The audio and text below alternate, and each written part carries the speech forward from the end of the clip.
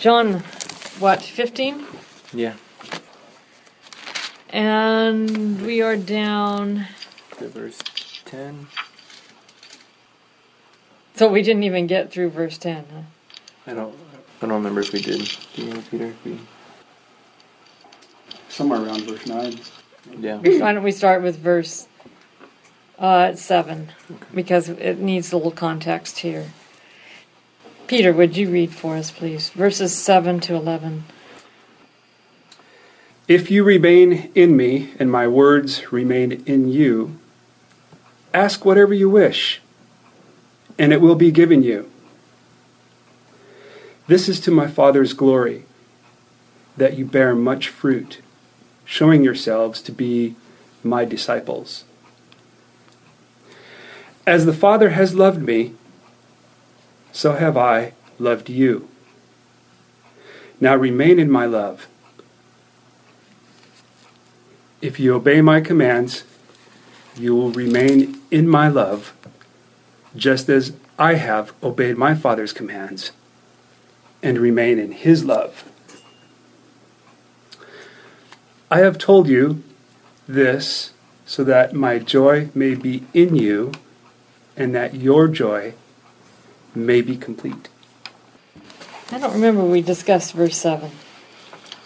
No, If you abide in me and my words abide in you, ask for whatever you want. I like the word abide. It seems to be more appropriate. Well, it has a nuance that other words don't quite convey. Remain is the usual translation, but remain is kind of like, well, I stuck around, you know. Whereas abide is... Abide is a willing staying by and staying in something or someone. So if we really abide in Jesus, we can ask whatever we want, and he will give it to us. Mm-hmm. And I can hear my students in God and Human Suffering class ask, why doesn't he? It's in the manner in which we ask. And it strikes me that, you know, the easiest response is, well, are we really abiding in him when we ask? Doesn't that change what we want? Mm-hmm. Yeah. But I still have to ask, can he always do this? What if what we want is for the church to become a loving church? Can he do that automatically? If it is his will. Well, If it is not his will, who then will oppose him? Why wouldn't it be his will the church become a loving church? I mean, I think it also has to do with, like, impinging on, like, humanity's autonomy, so to speak, or their free will. And so he doesn't want to, like, push us against our own free will. So if the people that are in the church do not want to become loving. The only obstacle to God being able to answer those kinds of prayers that are his will is us. Mm-hmm. Are the people, are those who he wants to work with. He can't force them into line. He won't force them into line. That would negate all their love. Their love would be not genuine at all. It wouldn't be love. It would be forced compliance. Mm-hmm. And so one of the things you need to learn about Jesus and his language, he tends to talk in universals. And it sounds like they're far-reaching and completely applicable. Like, for example, back in John 10, verse 8. I'll read verse 7 so you get the context. So Jesus again said to them, very truly I tell you, I am the gate for the sheep. All who came before me are thieves and bandits. All. Who's all? Mm. What about Elijah? What about Isaiah? What about... So the all can't include all. I mean, it's not all-inclusive. He's probably talking more specifically about those who claim to be messiahs that were rampant in his day. I mean, there were a lot of people running around claiming to be messiahs. But so that all is not all in the sense that we think of it. Keep in mind, this is Hebraic thinking. In Hebraic thinking, you talk in these terms, but you don't mean quite the extensiveness that we draw to it. In Greek thinking, all means all. And you get a one value for each word, and not in Hebrew. Hebrew has many meanings for each word, and you have to go by context and set boundaries accordingly. So if you ask whatever you wish, it will be done for you, to the extent that God is able to work on human hearts, absolutely. And I do think that if we were to ask unitedly every day for this, he could do things we can't imagine. So now is my Father glorified, that you bear much fruit and become my disciples. That must have been a little bit of a slam. Weren't they his disciples all these years? I mean, weren't they the disciples of Rabbi Jesus? And he says, you may become my disciples, implying that they really weren't. Well, I think it shows that it's more than just a title. Disciples is more than a title. It's like through action. Mm-hmm. The bearing of fruit. I just read this morning, you must be good before you can do good.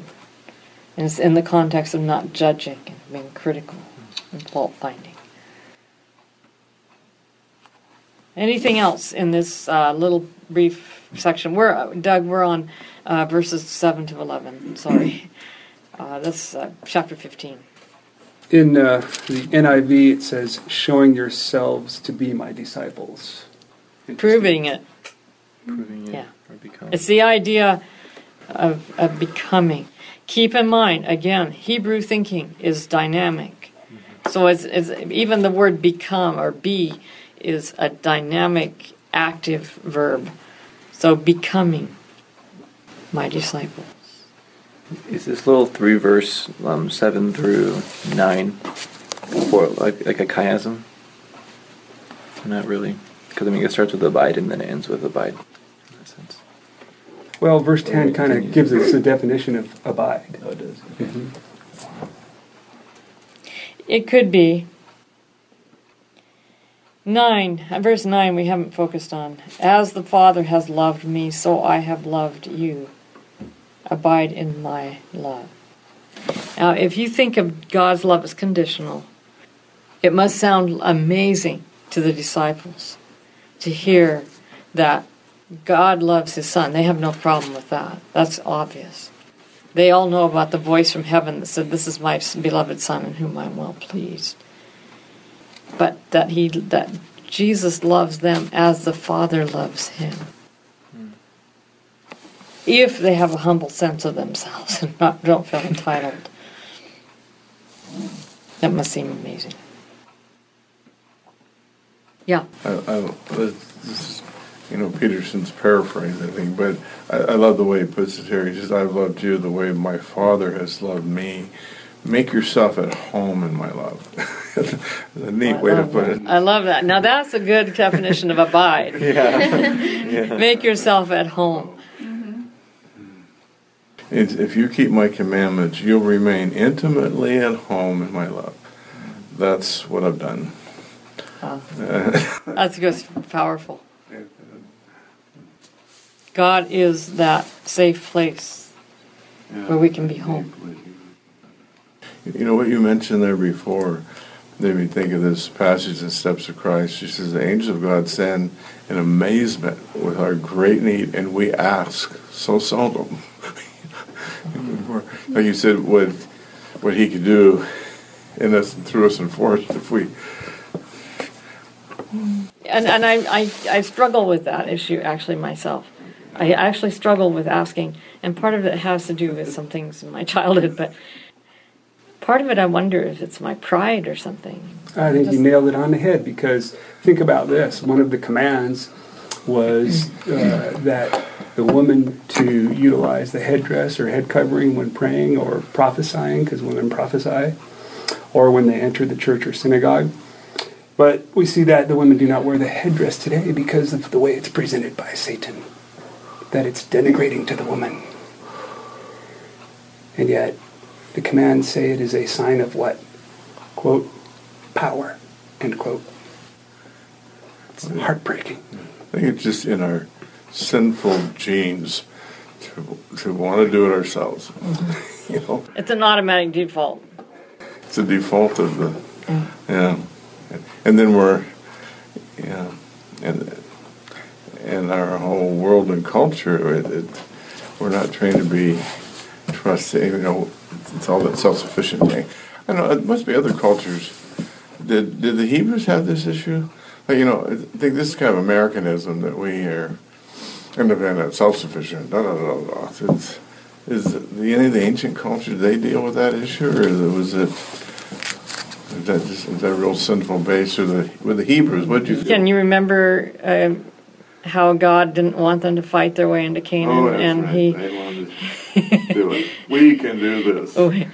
and all that the Lord has said we can do, we will will do at the foot of Sinai. That's a universal Absolutely. thing, I guess. And everything changes after that in terms of how the covenant is presented. See, I think the original covenant was given in chapter 19, before God spoke the 10 Commandments. When He said, you will be to me a kingdom of priests and a holy nation. That was the covenant. That was a promise, flat out promise. These are the words you are to say to Israel, He says to Moses. So Moses goes down. He repeats the words not to the whole people, but to the elders. And the elders say, all the Lord has said we will do. Well, who told them they were to do that? And then from then on, the covenant that I really believe the 10 Commandments were meant to be part of a marriage covenant. That covenant turned into an ancient Near Eastern treaty. Yeah. And eventually the curses were added. And the curses aren't with the covenant. They're separated from the actual Sinai covenant. They're separated. They're added later. On a practical level, that construct, where I've had a few times in my life where I just totally knew I had no chance of solving the solutions way beyond me. And you just say, Lord Jesus, I'm just hopeless here.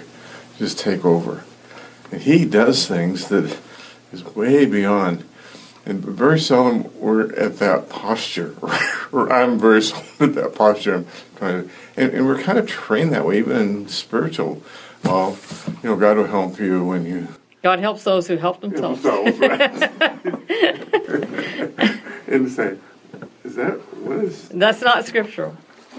I mean, actually, Ellen White does say it, but it's Ben Franklin in origin. Ben Franklin, yeah. Okay. The DS. Yeah. God wound up the world like a clock and left it to us to run. That's right. See, excellent point, though, because that is when the Spirit of our Lord works the most, when we are in our weakness. Yeah, when you fully, totally weakness, I give up, I just can't do it, there's no way, this is above my head. Well, thank you, you're finally... You take it, Lord. And that's the pillar of cloud and the pillar of fire that you follow that goes before us. So, I think about Paul. The story is, and I don't think we catch the storyline in reading 1st and 2nd Corinthians. But the storyline is the Corinthian church was a mess. And not recognizing it, and totally out of order. I mean, they had multiple issues going on in that church. And Paul tried counseling them from afar by letters. And he actually made a visit to them. And apparently he was afflicted with a terrible illness while he was there. We don't know if his eyesight was a problem. He does talk about the Corinthians would have plucked out their eyes for him if they could have given them to him. But we don't know what the nature of his problem was. But he was weak. he was very weak and he couldn't nail the problems and he couldn't forthrightly deal with them in his weakness, and he went away feeling like a failure. And he said 3 times, I prayed to the Lord, please take this thorn in my side from me. And God said, my grace is sufficient for you, and my strength is made perfect in your weakness. That's a powerful thing. And I think about that, and I think, yeah. They told him, your bodily presence is weak, but your letters are weighty and strong. That was the word out there. But I think that God knew Paul, that if he had been strong, Paul would have stood up on his own strength and clobbered those Corinthians. Shame on you!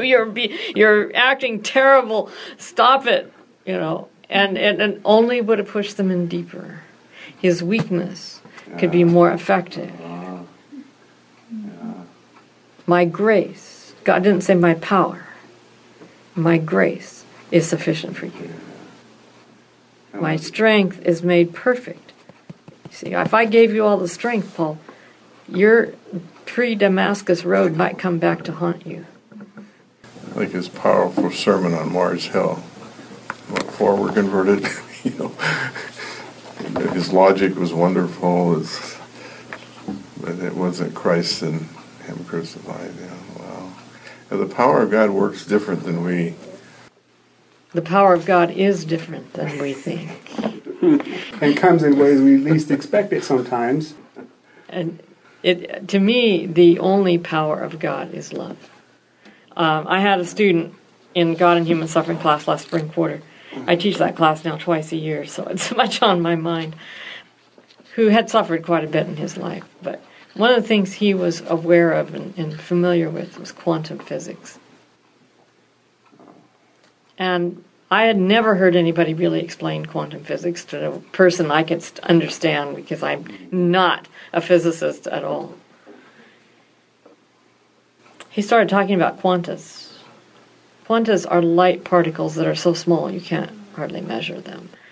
Now, I remember back in the day when I was in 6th grade, when we learned about atoms that you couldn't see and you couldn't measure. And now we know we can't see them and we can measure them. But so maybe someday we'll be able to see quantas. But quantas are these particles of light that are life-giving. Does that remind you of anything? What about let there be light? Let there be quantas? But the way he described it, those quantas aren't just light. They resemble love and how it works. And my question is, well, we understand God is a consuming fire, that Lucifer walked in the stones of fire and that rested around the throne of God, that God dwells in light unapproachable, that he is just this glorious light-giving being. And then you go to Exodus 33 and 34. I will make all my glory pass before you, he says to Moses. And that's when Moses asked to see God's glory. God doesn't, I actually misquoted what God says. God did not say, I will make all my glory pass before you. He said, I will make all my goodness pass before you. Moses asked to see his glory. Mm-hmm. God says, I will show you my goodness. And he says, but you can't see my face. Because if you see my face, you can't see me and live. No one can see me and live. So I will show you my back side. Now you have to understand ancient Near Eastern perceptions to understand what the significance of that is. When a king had a subject come into him who was in trouble with him, if the king turned his face away, that subject was dead. So to turn away the face, to turn one's back on someone, in ancient Near Eastern idiom, is to show them your wrath. It's to exclude them from favor. It is their death knell. But if you show your face, and you smile. That expression has to do with showing favor and acceptance. David, for example, banishes Absalom from the scene because he killed his brother Adonijah to keep him from taking the throne. The text says that David says, "I will not see his face." Now, God says, "You can't see my face and live, but I'll show you my back. My grace would destroy you. My wrath you can handle." It's totally flipped. So Moses sees God's backside, and God describes his face. He pronounces his name, Yahweh, Yahweh. God, gracious, merciful, long-suffering, abundant in goodness and truth, keeping mercy for thousands, forgiving iniquity, transgression, and sin, who will by no means clear the guilty, visiting the sins of the fathers upon the sons to the third and fourth generation. That last part is not punitive. It is consequences. It's natural consequences. So God describes his face. Moses sees only his backside. Comes off the mountain. Has to put a veil on his face. Because the people are so terrified they can't be near him. His reflection of God's wrath, which is still his love, because God is not two-faced, was so intense the people couldn't handle it. If you understand that, those quantas are born of love. They are not just particles of light. I don't believe that in God he separates everything into buckets like we do. Physics over here, chemistry over here, love over here, trust over here. No, it's a perfect, complete whole with God. That's his love. That's the only kind of power he has. And when Satan fell, he fell trying to split that atom or that quanta and separate love from power. And he put love into a bucket named weakness and power into a bucket named greatness. Oh. Well, that is cool. Yeah, but if you separate love from power, you get evil. Exactly. Is not our leadership today engaged in power and control? Did you ever hear of Carson Johnson? He was a professor at the seminary when I was there. He lived in efficiency E. He had a couple doctors, one in philosophy. And he wrote a book called Man the Indivisible, only book he ever got published. The Swedish government published it for him. He was just really poor, but every summer he'd go over different places in Europe and just lecture. Really interesting guy. But his concept, I remember he says it's like a piece of paper. I can talk about this side, I can talk about this side, but if you separate them, he would do that with like works and faith. Mm-hmm. But if you separate them, they cease to exist. Mm-hmm. There's a lot of this stuff that we want to separate, but it must be the Hebraic concept. This stuff had to be together, or it didn't. Yeah. The Hebrew concept is always holistic. Yeah. So you don't separate them into buckets. Mm-hmm. Yeah, you destroy it. Yeah. That's amazing. Well, if you split, it's like splitting the atom. You have atomic explosion. Good example. Oh, wow. Well, also in the Hebrew too, it's more musical or more song. Mm-hmm. When they don't read scripture, you watch the rabbis or the men, and each one will have scripture, and it's a song, and they're singing. And once this one's finished, then this one begins to sing, and it's astounding the differences between. Yeah. It's song, it's story, it's poetry, it's beauty, really. And what has happened because we've separated everything, it's like dissecting a frog. Once you dissected it, it's no longer a frog. It's a bunch of body parts from a frog. That life is gone, And so you've lost its beauty, you've lost its... Yeah, Kim. This goes along with, I didn't want to interrupt you, what we learned in one of my religion classes from another professor is that philosophy has reduced everything. It's called reductionism. You probably know more about that. So is that kind of what we're talking about here? That, you said the Hebrew mind was holistic in that everything was together, and that through philosophy of some sorts, this has been maybe, an instrument used to separate everything so that we don't see things so clearly as a whole. I'm not a philosopher, so I'm not going to touch that one. But the thing that it comes to me is that the power of wholeness is its beauty. It is its value as a whole. It is its ability to function as a whole. The dissected frog can't function on its own. And here's what I think has happened. As Peter mentioned, we get into these traps of wanting to control everything.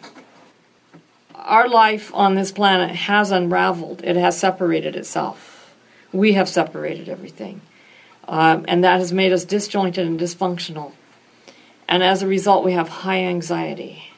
And we master our anxiety by controlling everything around us. It's Jacob, I was watching a video of a very, very, very, very obsessive-compulsive person who has to turn on and turn off the lights about 18 times before he's certain he's turned them on and off.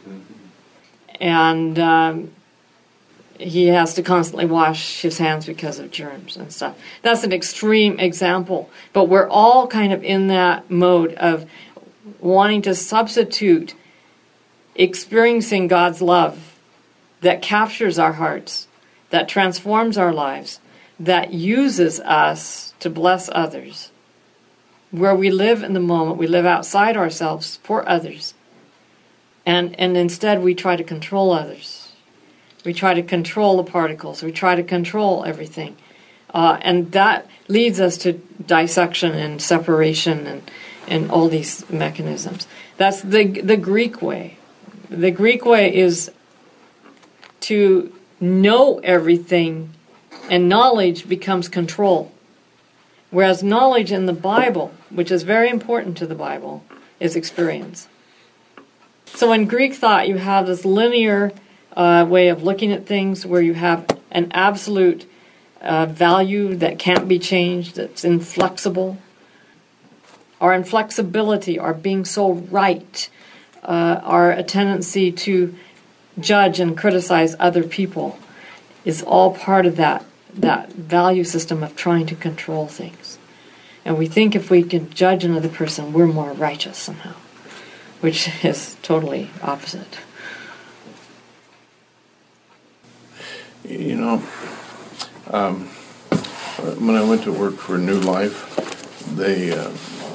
Dr. Townsend and Cloud, the guys that developed their theory for healing as Christian therapists, their whole philosophy of healing they got from Scripture. They put a text below every thing to make sure they're staying centered, is that the whole healing process, when we have brokenness, we separate the parts. Like, if I'm in pain, I gotta separate from the whole to kind of survive, or the anxiety. And then so the whole process of healing is bringing together those separated parts, physically, emotionally, spiritually, to that wholeness again. And then as soon as we pull one away or pull them away, that's the level of brokenness we are. And I never heard that in any of my humanistic graduate training. that was a neat spiritual construct that because it's just what we do. It is making humans whole.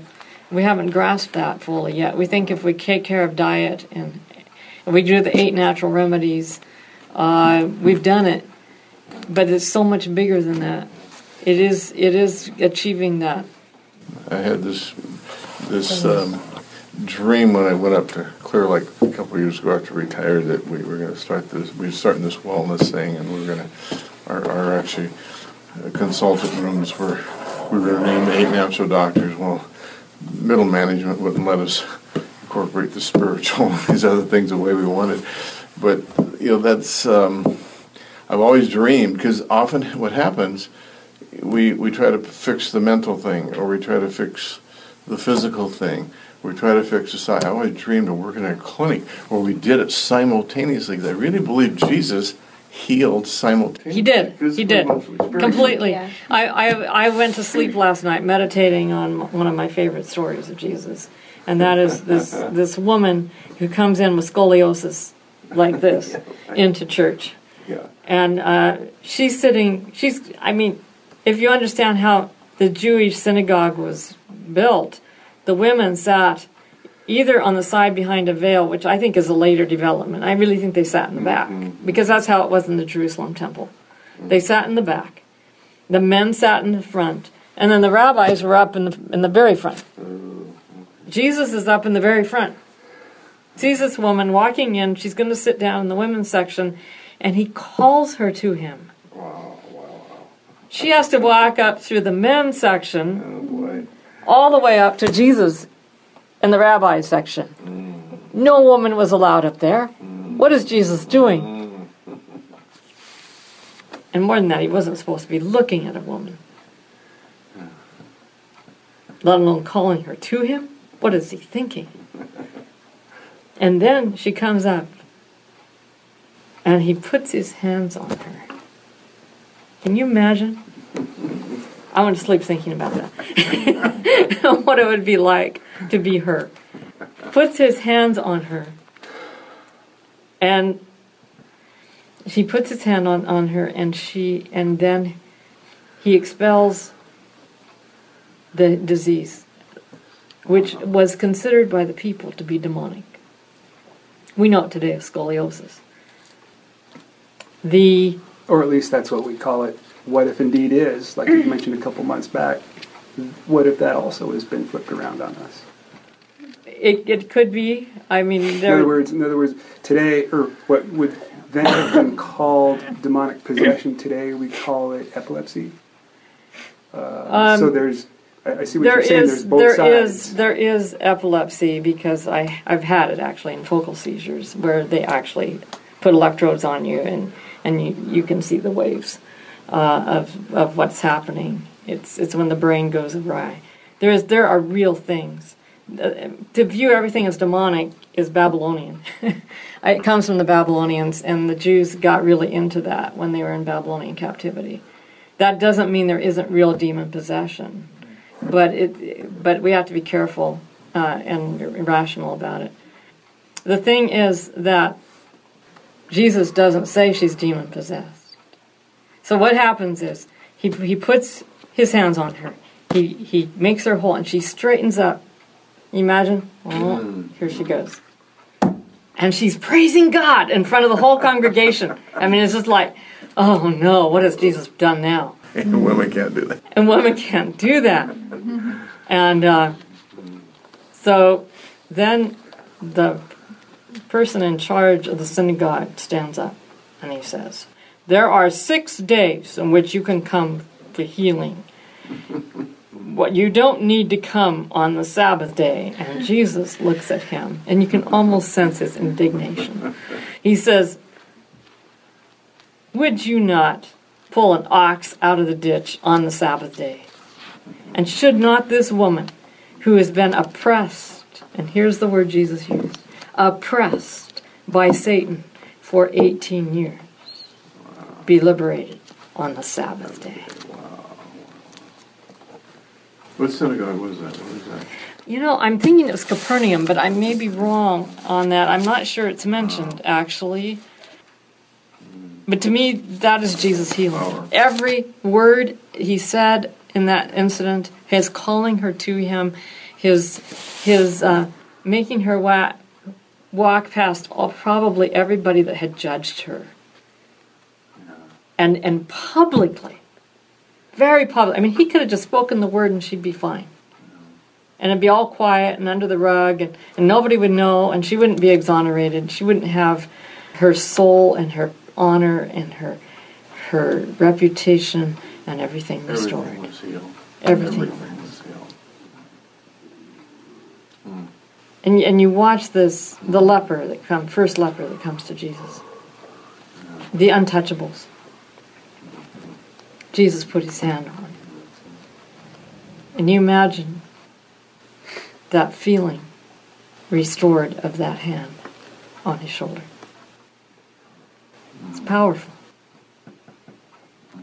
I had a friend who actually wrote the story of the leper as his own story. It was just moving. Very beautiful. Just very moving. And let me say this, that if you want to find healing in Scripture, take your favorite story and make it your own. You become that person. You can change details according to your situation and put Jesus in that story. And each one of these examples that you used, each one of those people had one thing in common, and that was their capacity to receive. Mm-hmm. I've often thought, I've asked God many times, who are your people? And I've often thought that the ones that are God's people are the people who are on their knees and are needy, very needy. Not the ones who have prestige and power. You made me think of this same old professor I have, but I never can kind of get my mind around. But one thing he would constantly tell you, he was grappling with the same thing, and says, "What is Jesus' greatest moment? What is his greatest attribute and characteristic?" And we'd come up off the cross or this. He says it's his coming downness. And I think he kind of touched into something that was, really deep. And this was, it says we're going to study for eternity, the incarnation. The thing is, we think we have to lower ourselves. The only thing we have to do is be ourselves. Yeah, we're already low. We think in those terms so much that we don't grasp that humility is who we were made to be. This is who we were made to be. This is who God really is. What Jesus does in coming down is he humbled himself, yes, but that's the heart of God. He exhibited the heart of God.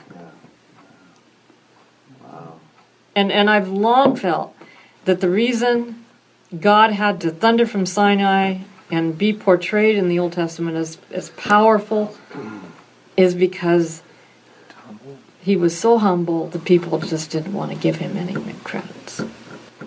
And he wasn't proud and arrogant like ancient Near Eastern kings. He wasn't proud and arrogant like Baal and Marduk.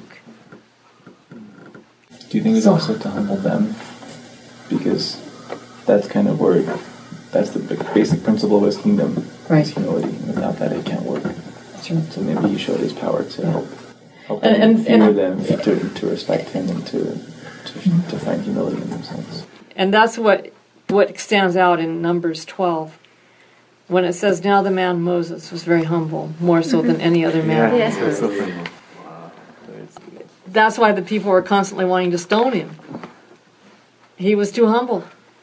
He never led Israel through the wilderness. The times when he did is when he led them astray.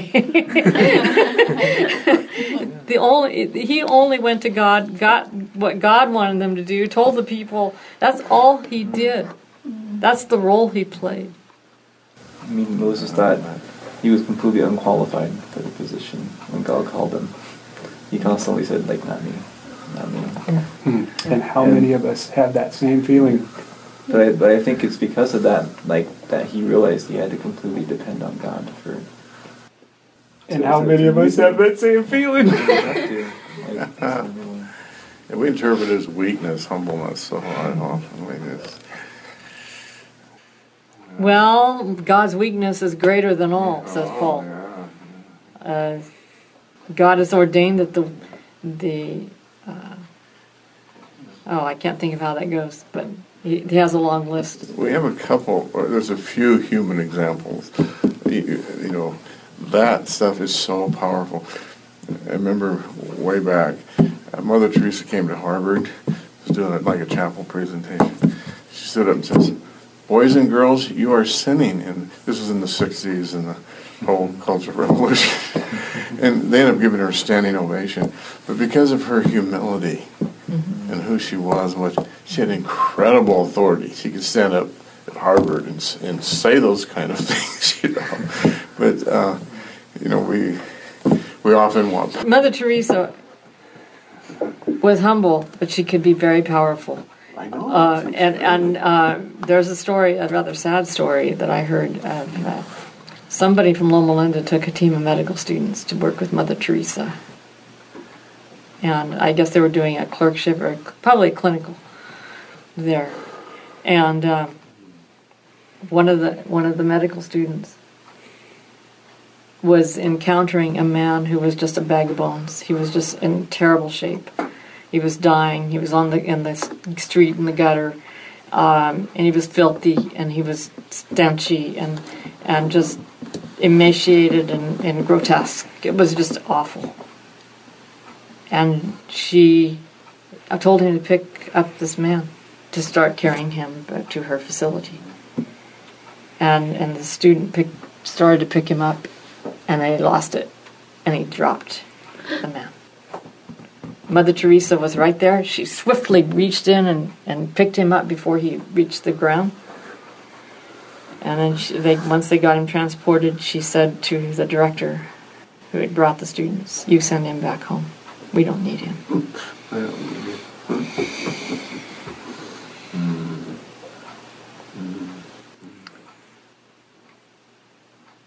You know, it takes humility to love. There is no love apart from humility. And humility is not beating up ourselves. That is not humility. Humility is being who we really are at the baseline. Not being high and mighty, being what we really are. I am just me, and I have no pretensions, and no authority, and no power of myself. And I am a pile of dirt with breath. That's Here true. today, gone tomorrow. Just a blip on the radar screen. But in God's eyes, infinitely valuable. And that's important that we recognize our value, because we can't recognize other people's value if we don't. But our value is born of creation. It comes because we were created by God. So our value comes from Him. It does not come from ourselves. Created by God in the image of God. He called this good. No, He didn't. Or he said it was good, didn't he? No, he didn't. He said everything else besides- in Genesis is good, but not human beings. My professor, Jacob Milgram at University of California, pointed that out in class one night. And I was like, duh. No, he never pronounced us good. Why? That's, to me, an allusion to chapter 3, the tree of knowledge of good and evil. We had the ability to know good and evil, to gain that knowledge. So we're not good if you know good and evil.